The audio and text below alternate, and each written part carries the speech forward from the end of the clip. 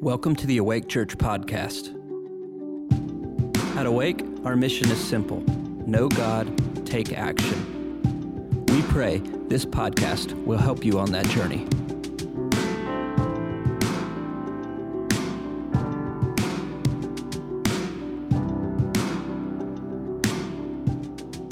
I want to shift gears a little bit today. Something that's been on my heart to talk to you about. And I mentioned it just a little bit last week, but life is hard, has twists and turns, difficulties, challenges.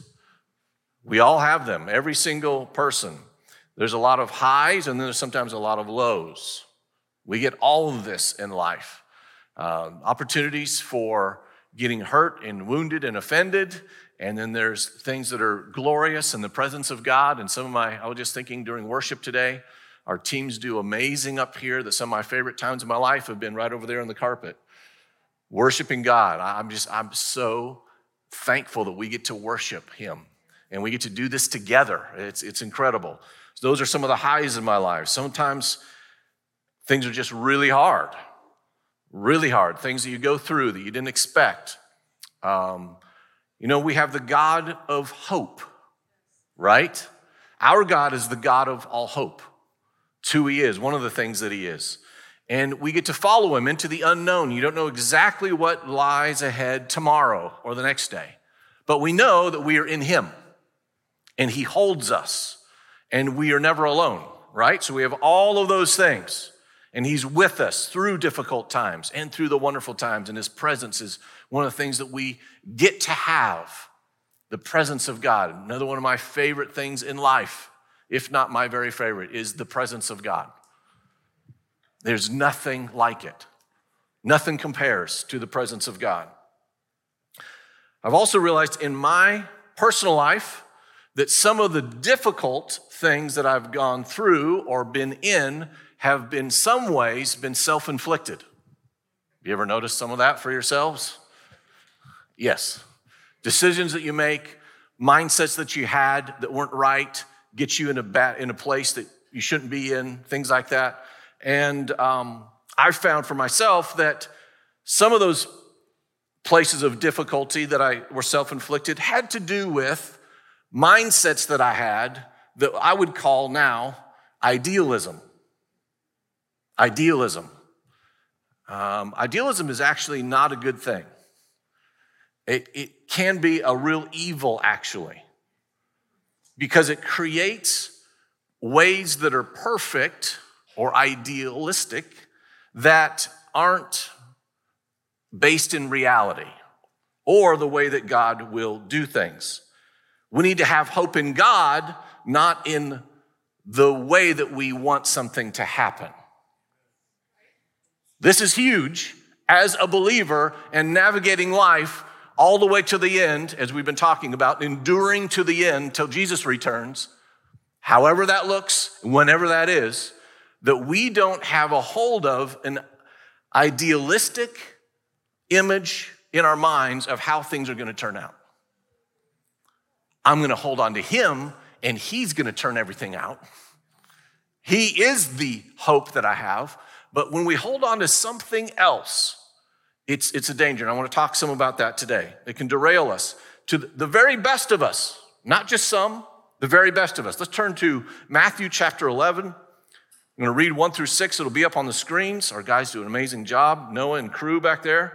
Yeah, thank you, all of our team, our video team and media team. Matthew 11, verse 1. When Jesus had finished giving instructions to His 12 disciples, which were to go heal the sick, raise the dead, cast out demons. That was part of instructions.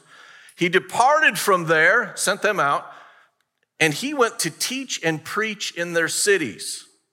Verse 2, now when John, speaking of John the Baptist, while imprisoned, remember he got thrown in prison for confronting, when he heard of the works of Christ, he sent word by his disciples and said to Jesus, are you the expected one, or shall we look for someone else?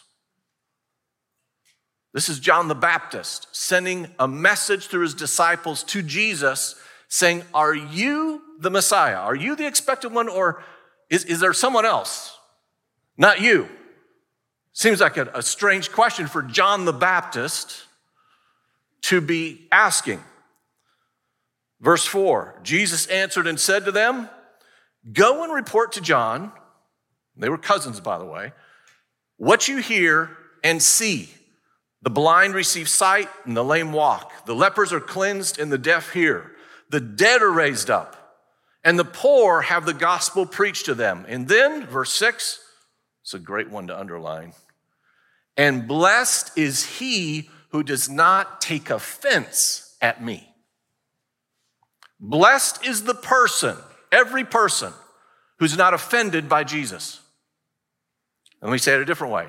Blessed is the person who's not offended by the ways Jesus works, or the things that he does, or the things that he says. How about this one? Blessed is the person who's not offended at the timing of Jesus doing things. John the Baptist, remember what Jesus said about John the Baptist? What did he say? He's the greatest. There's no one born of woman, which is everyone but Adam, basically, that's greater than John the Baptist. Up until that moment, no one greater than John the Baptist. Jesus said, this guy's a rock star. He has it going on. This guy's obedient. This guy knows God. This is an amazing person. Jesus said that of John the Baptist. Yet John the Baptist, that great person, isn't quite sure that Jesus is the one. Even though he'd already prophesied that he was. Even though he really believed. Why? Because Jesus was not performing in the manner in which John the Baptist assumed he would. He wasn't seeing what he thought he would see. And so it caused doubt. Expectations. Expectations are tricky for you and for me. We all have them. They happen quickly. They happen unintentionally. But expectations get formed on the inside of us about how things are going to happen, when they're going to happen, and what is going to happen. And we have to be careful with those. I'm saying this today because I care about every single one of you. And I'm telling you from my own personal life where I have gotten, and I'll share that in a moment, off track, sidetracked, derailed because of this very thing right here. And it's not just me, it's John the Baptist to some degree. It's others that we're going to read about as well.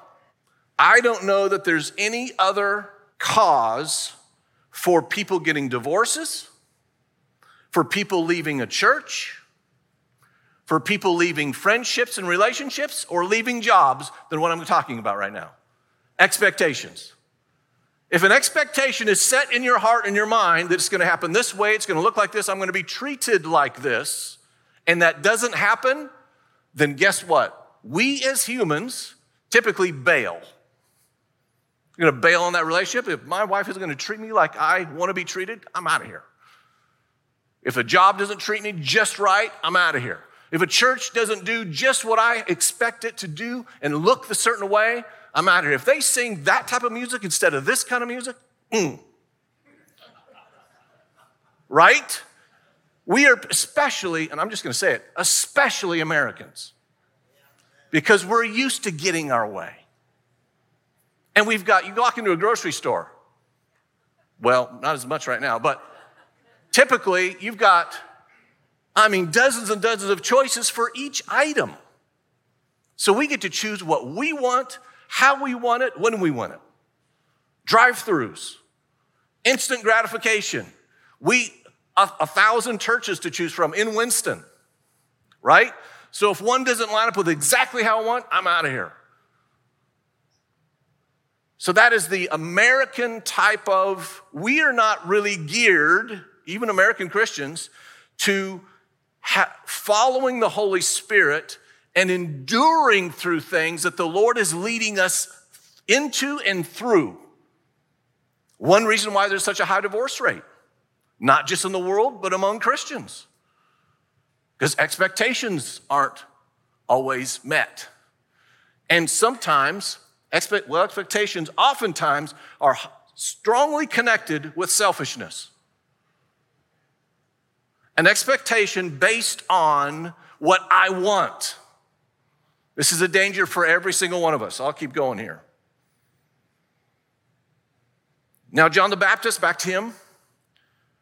Jesus said he's the greatest person ever born of woman. What did John the Baptist say about Jesus before he asked him the question, are you really the one? Here's something he said. Matthew 3, verse 11. He says that Jesus would baptize you with the Holy Spirit and fire. His winnowing fork is in his hand, and he will thoroughly clear his threshing floor. He will gather his wheat into the barn. He will burn up the chaff with unquenchable fire. This is what John prophesies about Jesus. And then he introduces him and he says, I'm not worthy to tie his shoes. This is the Son of God. That's the next one. John 1:33, I myself have seen and have testified that this is the Son of God. Luke 3:16, he will baptize you with the Holy Spirit and fire. So John says he's the Son of God, he's the Messiah, he's coming to kick butt, basically. That's really what he's saying here. He's coming with a winnowing fork. He's coming to deal with all kind of stuff. He's going to gather the wheat into his barn. He's going to burn up the chaff. It's serious business when Jesus comes. So Jesus comes. He baptizes him. And what does Jesus do? Instead of baptizing people with Holy Spirit and fire and dealing with everything, he's healing people. He's raising the dead. He's setting the captive free. He's freeing the demonic who's got a legion of demons on the inside. Jesus is doing those type of things. He's gathering 12, this ragamuffin group with all these others and even women following, and they're just walking through the countryside, healing and preaching and talking about the kingdom of God, talking, not doing. So John the Baptist is confused. Maybe he's wondering, either I didn't hear from the Lord right, or that's not the guy. Because he's not seeing what he expected to see. Now, was he wrong? No. Was his timing off? Yes. In fact, some of what John the Baptist prophesied 2,000 years ago still hasn't happened. It still hasn't happened. See, when the Lord speaks to you, when he speaks to me, timing is the most difficult part of it. It's the most difficult part of it. God spoke to John the Baptist. Jesus came. Okay, here's the Messiah. We knew he was coming. There he is. But he's not doing anything. Maybe he's not then. Because he's not doing it on my clock. When you've had words, when I've had words over my life, you've had words over your life, prophetic words. I love the prophetic. We'll talk about it a lot. Words from heaven, encouragement to build up, exhort, comfort. Some of those words speak of things that you will do, callings that you have, things that will take place.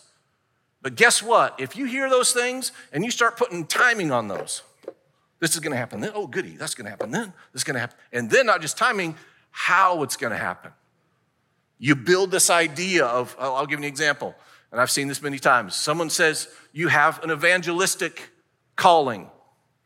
Someone says to you, you have an evangelistic calling. What starts happening in your brain? Stadiums full of people. I'm on the stage. Everyone's watching. I'm preaching the gospel with anointing and fire, and people are coming to the Lord. They're laying on the ground everywhere. Those kind of things start happening. But what Jesus may have meant, the calling absolutely is evangelistic. The method might be one-on-one in 100 different cities. But if the expectation gets set a certain way and it doesn't happen that way, there's opportunity for what? To lose hope, to not believe Jesus really spoke even, to be unsure about everything, and to fall away. It's exactly because of an expectation. It's all about what we set in here, that this is going to happen this way, God's going to do it that way, based on what he says. Have you ever talked to someone on the phone that you've never seen in person? You talk to them on the phone, hear their voice, and then you arrange to meet. In your mind, the moment you're talking to them, again, unintentional, you have, every single person in here has a painter inside your head. Did you know that? You have an artist in there. And sometimes he's a false artist. Because he paints, or she, whoever's in there, paints in your imagination what every person looks like when you hear a voice. Happens every time. You be driving down the road with the radio on, and you hear a DJ talking. And your mind, you're not trying, but the painter goes to work. A voice, paints an image. You're talking on the phone, paints an image. And then you meet the person. Has it ever happened one time? Honestly, raise your hand. If one time ever that when you met the person that you only heard a voice of, that the picture matched in your mind the reality of the person. Anybody? Once. One time? We have one. Two. Hey, that's not bad. Out of how many? Hundreds of thousands of millions. Why? Because we created something in here and then assumed that is what it's like. And it wasn't right. So, if that's the way that it works just by hearing a voice in the natural, what about when we hear God's voice? We then go to painting. It's going to look like this. This is what my ministry is going to look like. I'm going to be doing this. I'm going to be going there. This is what my business is going to look like. I'm going to be doing this and going there. I'm going to be making this much money. It just happens. And that's not necessarily bad, but we have to be anchored in having our hope in God and Jesus and not in what the image looks like. Otherwise, you're going to be let down. You're going to be disappointed, discouraged, maybe fall away. That is just, let me just read this, okay? Before I read the scripture, let me say this. The Pharisees did the same thing. The Pharisees, the people who knew the word of God the best. I mean, they had to memorize it. The Torah, the Pentateuch, the first 5 books of the Bible. They were memorizing these things as young children, especially the boys. Can you imagine memorizing? How many of you have Leviticus memorized? They memorized Genesis, Exodus, Leviticus, Numbers, and Deuteronomy. The Pharisees knew the word. They knew the prophets, what the prophets said. They understood the prophecies of Isaiah and Jeremiah, Ezekiel and Daniel, Isaiah, Joel, Amos, Obadiah, Jonah, Micah, Nahum, Habakkuk, Zephaniah, Haggai, Zechariah, Malachi, all those guys. They knew what they said. Yet when Jesus, the Son of God himself, arrives on the planet and starts speaking, the image in their minds was not that. They were all waiting for the Messiah. They still are. They still are. But the image in their mind is that he would look like them. Dressed in those long flowing robes and having the phylactery mounted to your head. Right? They expected him to look like them and act like them. And since he didn't, like he's healing people. Same problem John the Baptist had. Why is he healing people? Why is he raising the dead? We're looking for a Messiah who's going to come and kick butt. And so what? They became the enemy of the very one God sent. Isn't that crazy? Through expectation, if you hold on to that more than hold on to God, what God sends may be the exact opposite, and you become an enemy of God's plan. How's that one? That's what happened to the Pharisees. They became the enemies of Jesus and his plan. The very ones who held the word in such high esteem and memorized it and carried around in bits attached to their head and in their arm little box.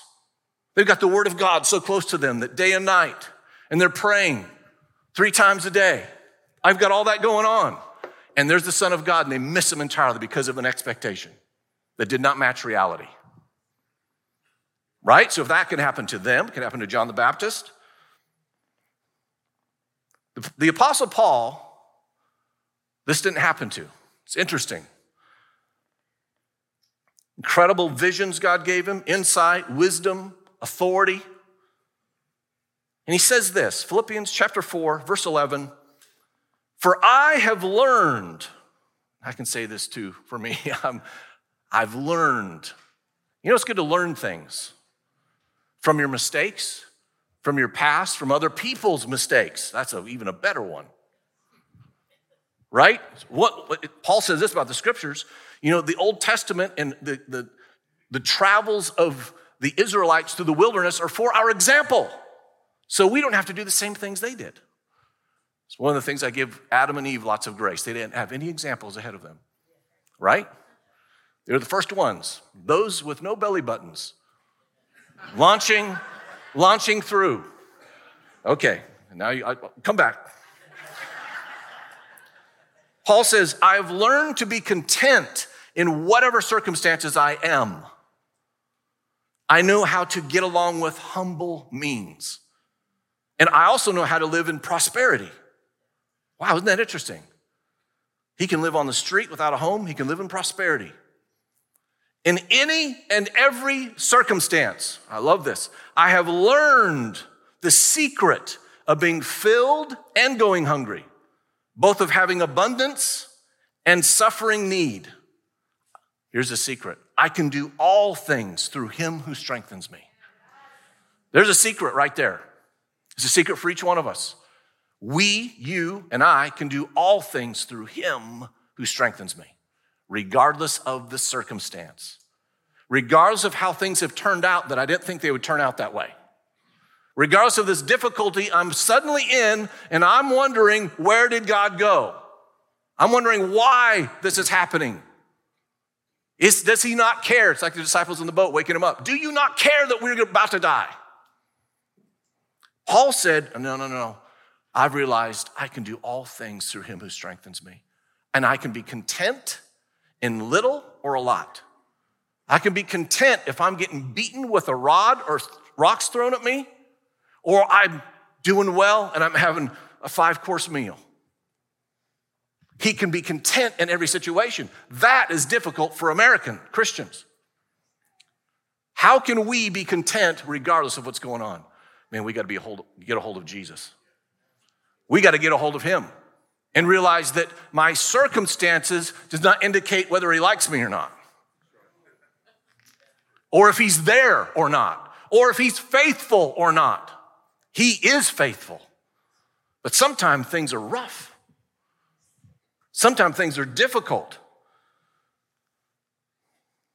Exodus 20, verse 4 says this: "You shall not make yourself an image in the form of anything in heaven above or on earth beneath or in the waters below. For I, the Lord, your God, am a jealous God." One of the 10 Commandments. Don't make an image in anything in heaven or above the earth or beneath the waters. So you see that throughout the Old Testament.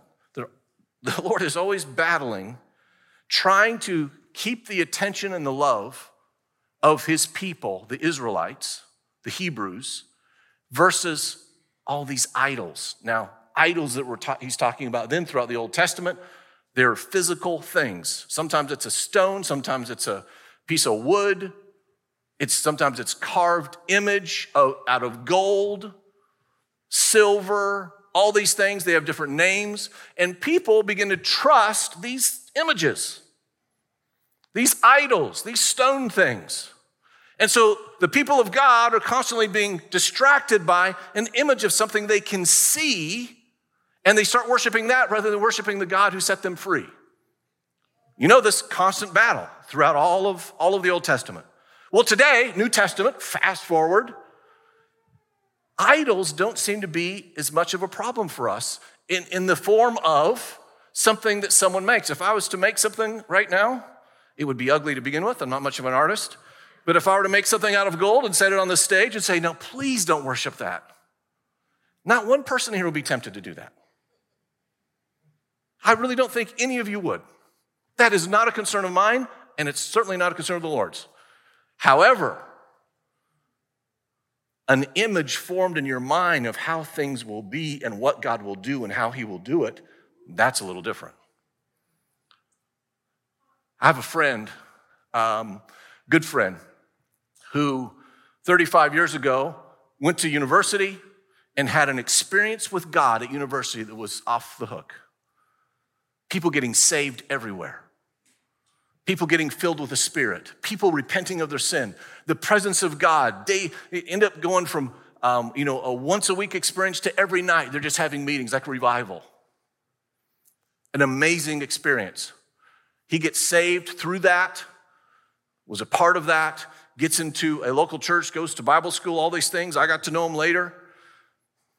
And whenever I would talk to him, he would talk about those times with such affection, with such emotion, with such longing for something like that again.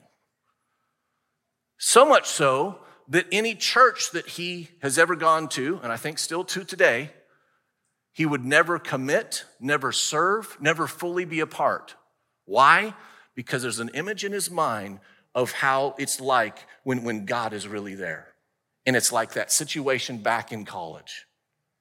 And since nothing has matched that same thing, then it must not be God yet. So he's not giving of himself to serve, to be a part.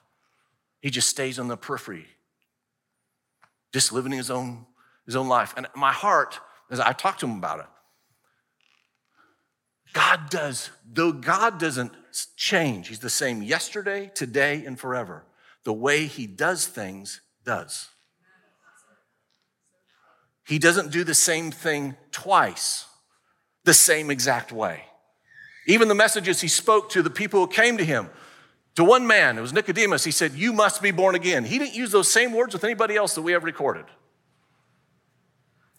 To the rich young ruler, he said, you must go and sell it all and then come follow me.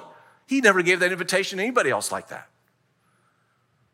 God does things differently. To think about this, that every snowflake is unique. What? The creativity of God, that every fingerprint in here, and toe print probably, is unique, is so fascinating and wonderful that God has that much creativity that you are so unique. There's no one like you, no matter what. Not even one of your fingerprints is matched anywhere on the planet ever. God does things his way. He does things his way. Mankind gets a hold of that. We make clones the exact same. We make systems, and the system is the exact same, and you get the same exact result every single time. God doesn't do things that way. He does not. He does things uniquely. He spoke to me one time this way, and then when I heard his voice again, it was similar, but guess what? He was saying something different to me then. Because he doesn't want me to follow a system. He wants me to follow him. He doesn't want us putting in systems and saying, okay, just follow this and everything's okay. You know, I could then have a computer praise God for me. Just program it to say the right things and do the right things. That is not what God wants. He does things uniquely. His plan is varied. And it's not going to be like what we think. Okay. After Jesus called his disciples, they're following him. They're seeing a lot of stuff. Things they've never imagined they'd ever see. Like the dead being raised and the food being multiplied to thousands of people. And along the way, as they are watching him do these things, and then they get to be involved in some of them, they are the original rock stars. Because you've got now multitudes following them. There's 12 guys Jesus picks off the street, and all of a sudden, now we've got tens of thousands following them wherever they go. If they get into a boat, Jesus said, let's go into a boat. We're going to cross the other side. The people go, okay. And so they run around the whole lake of Sea of Galilee to the other side, and they're there waiting before these guys get to show up in boats. That is going on. The atmosphere is electric. People are getting ready. A funeral procession stopping. The guy who's dead pops back up. And what's happening during all of this time for the disciples is their painters are going to town. It's true. Well, we're going to show you here in just a second. They have then formed in their mind where this is going. So much so that they start arguing, I wonder which one of us is the greatest. They have that conversation. We have that recorded. They start arguing among themselves, which one of us is the biggest rock star? A couple of others, their mom, John and James, comes to Jesus and says, I want my sons to sit on your left and your right when you come into your kingdom. Everyone is thinking the same thing. He's coming into it. This is building. There's a crescendo. Finally, the Romans are going to get kicked out. Jesus is going to be king of Israel, and we are on these 12 thrones. I want to be closest. The rock star tour is going to continue. That's exactly what is going on in their hearts and minds. And then Matthew 16, verse 21. From that time, Jesus began to show his disciples, after all these amazing things, that he must go to Jerusalem and, oh boy, here's a word, suffer many things from the elders and the chief priests and the scribes, and be killed and be raised up on the third day.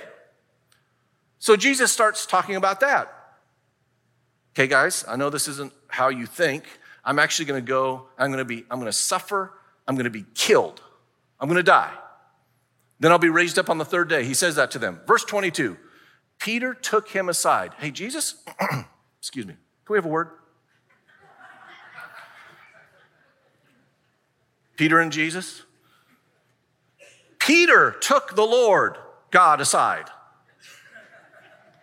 and began to rebuke him. Think about that. Saying, God forbid it, Jesus. Lord, this shall never happen to you, what you just said. This shall never happen to you. This has nothing to do with the plan we have of how this is going to take place.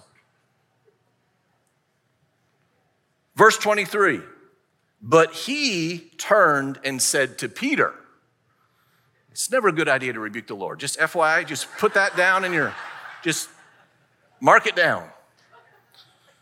But he turned and said to Peter, get behind me, Satan. Hello. Peter was not expecting that. You are a stumbling block to me.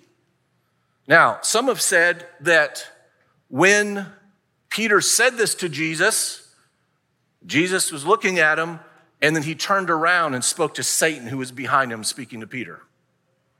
Now, that could be, maybe he wasn't talking directly to Peter, to the Satan that was affecting his mindset.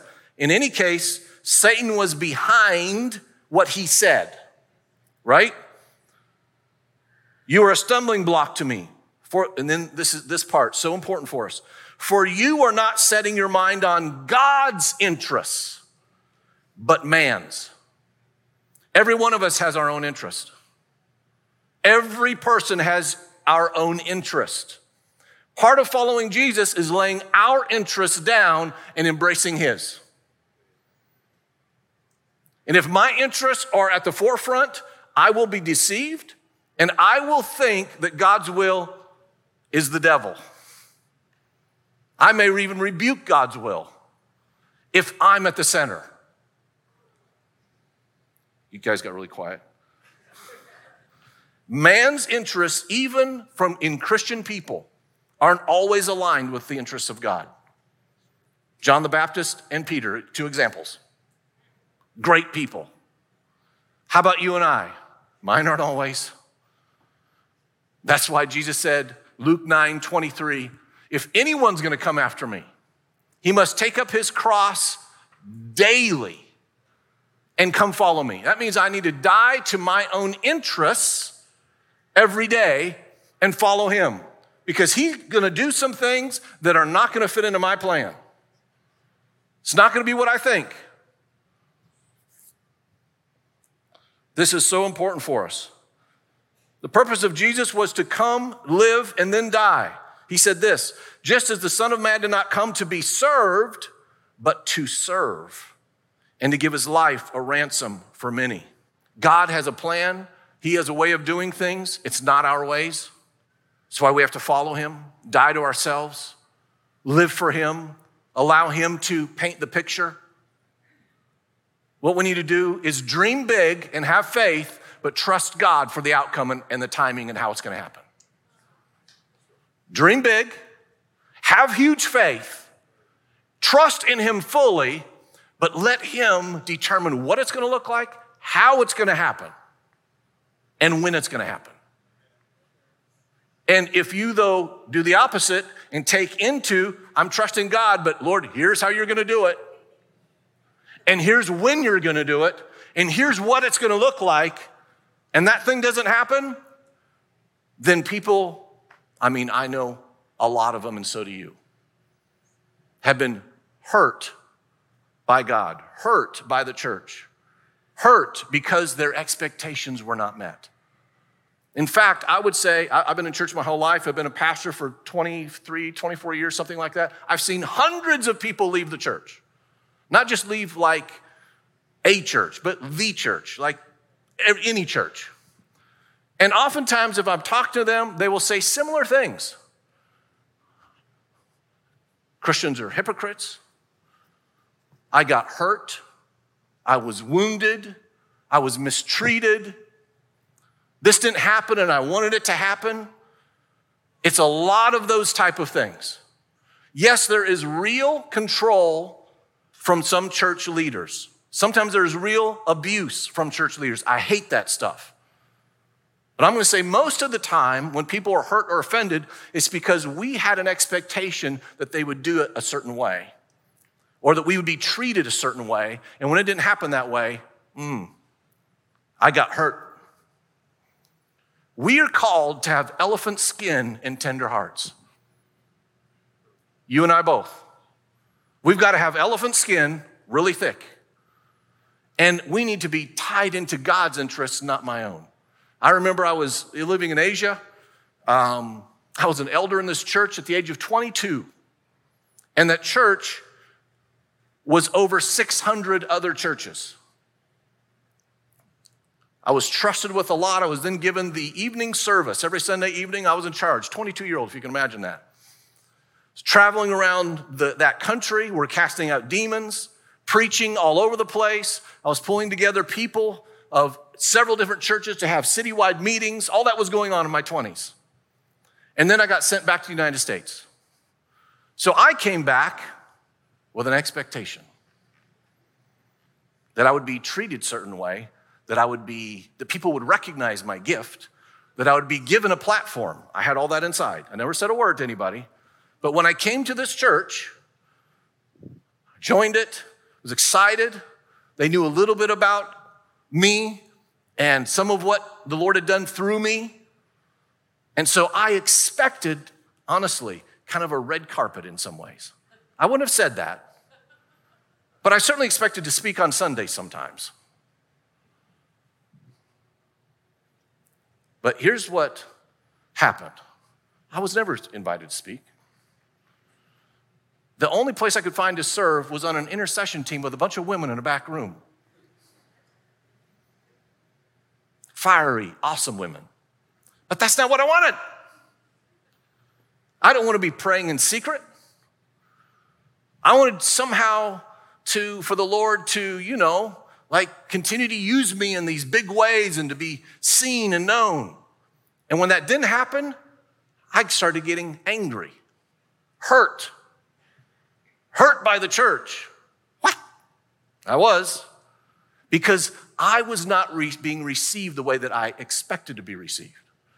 It got to a point where the pastor had a word over me one day. And the word that he gave me, I felt was just horrible. because it was as if he didn't see any of this stuff in me that's so good. And I honestly went from there, I can remember it, in my car, had my sunroof, I opened that sunroof, I'm driving, and I'm screaming at God through that sunroof.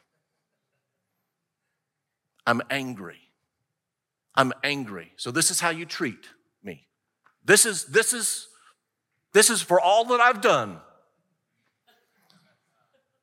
Because my expectation was not met.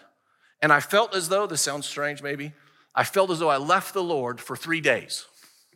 That was my backsliding, was 3 days. On the third day,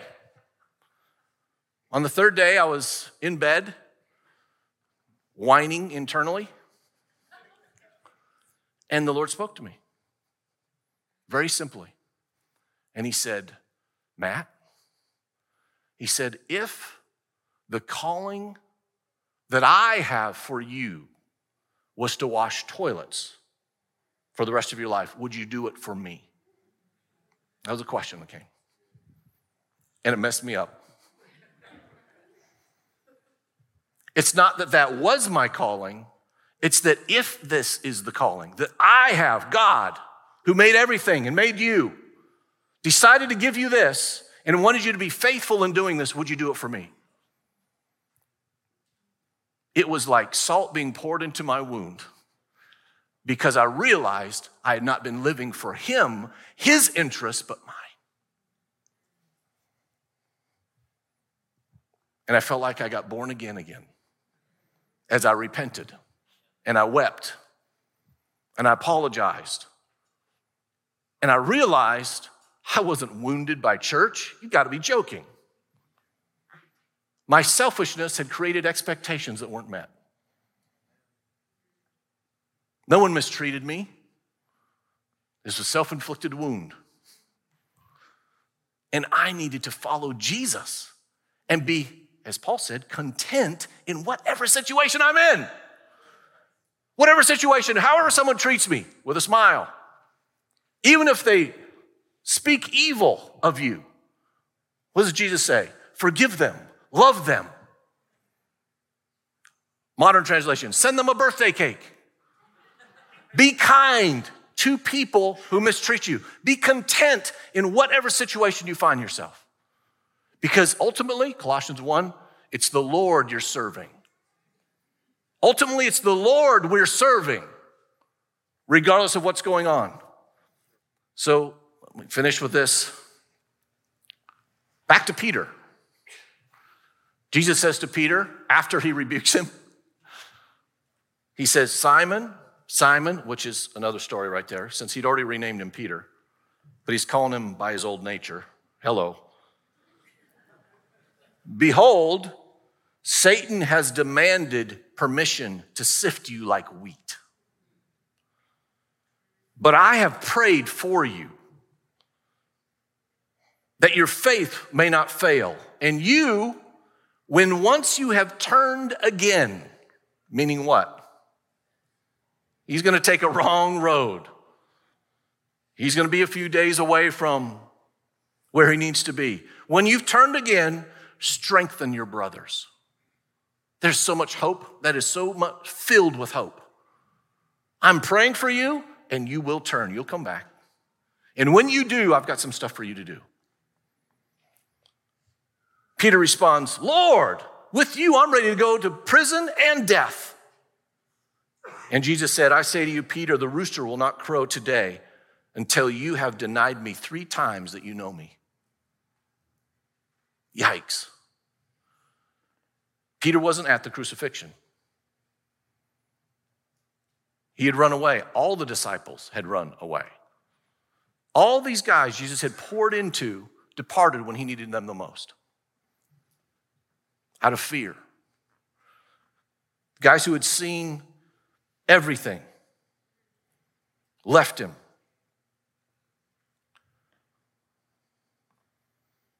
And then,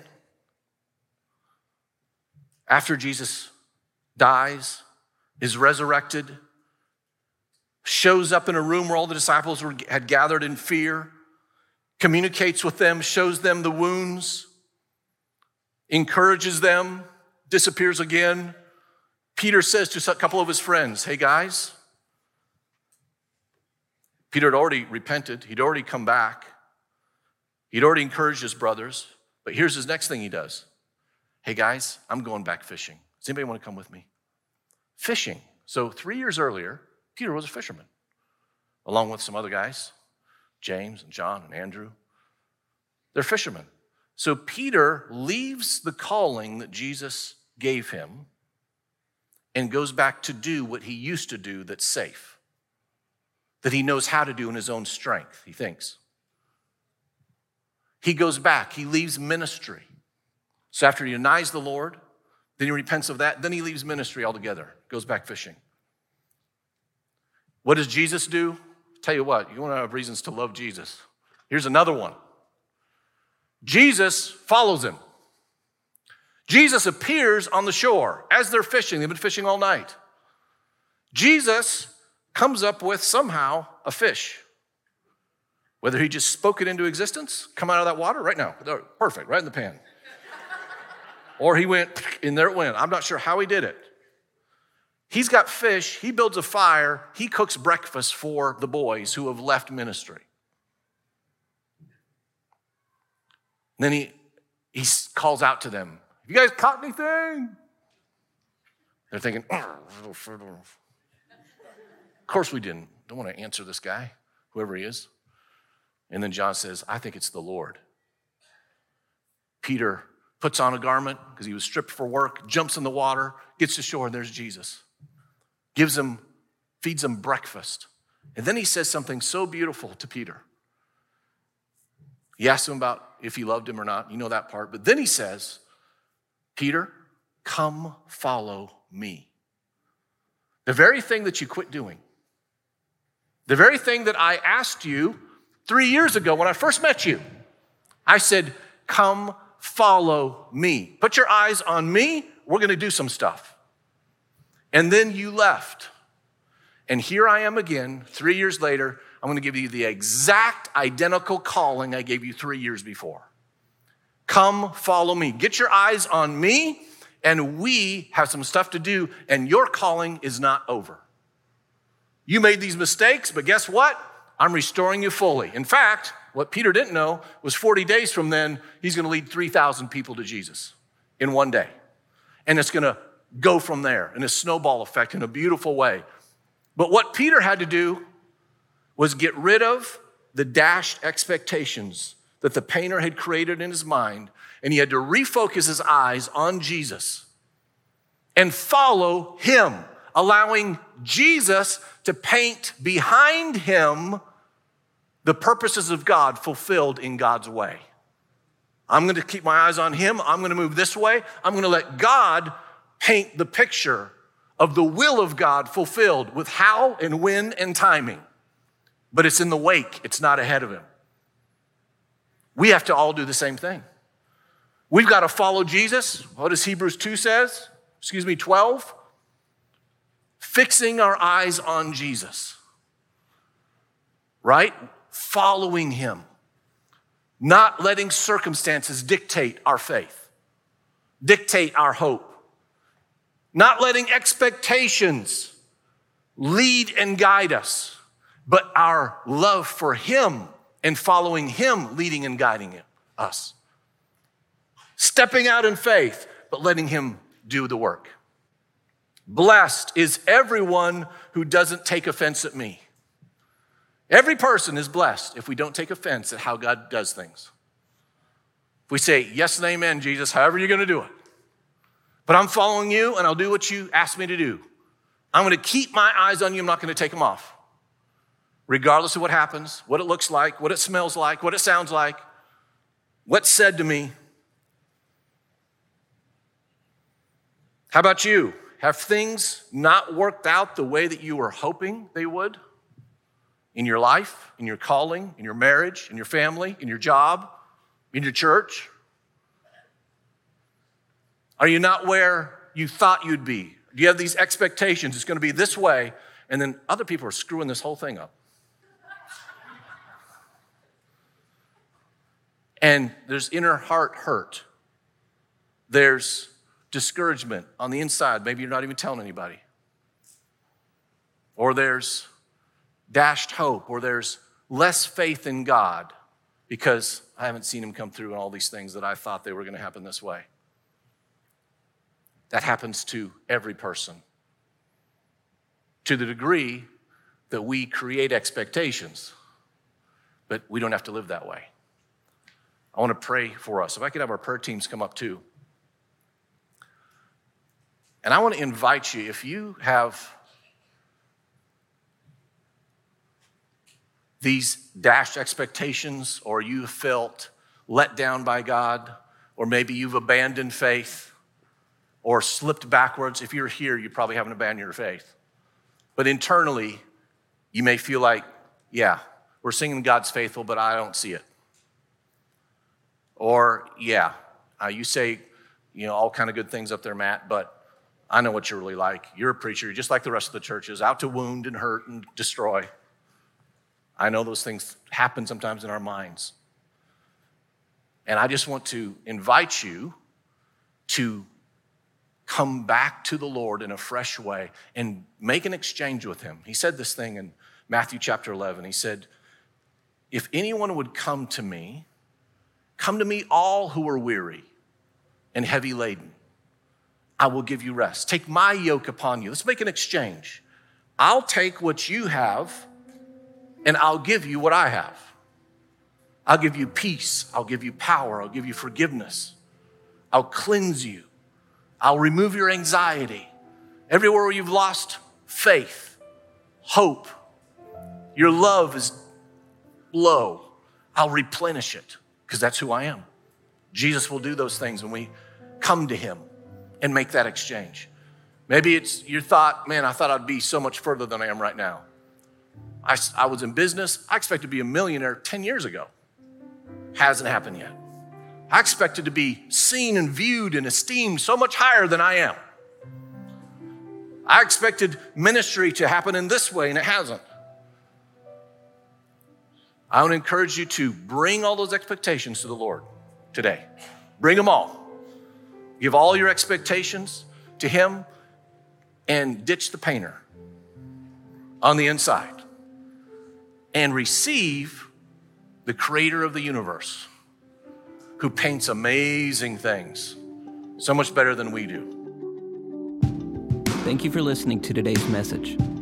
For updates on future episodes, make sure to subscribe to our podcast and leave us a review to let us know how we're doing. For more information about Awake Church, visit awakechurch.com.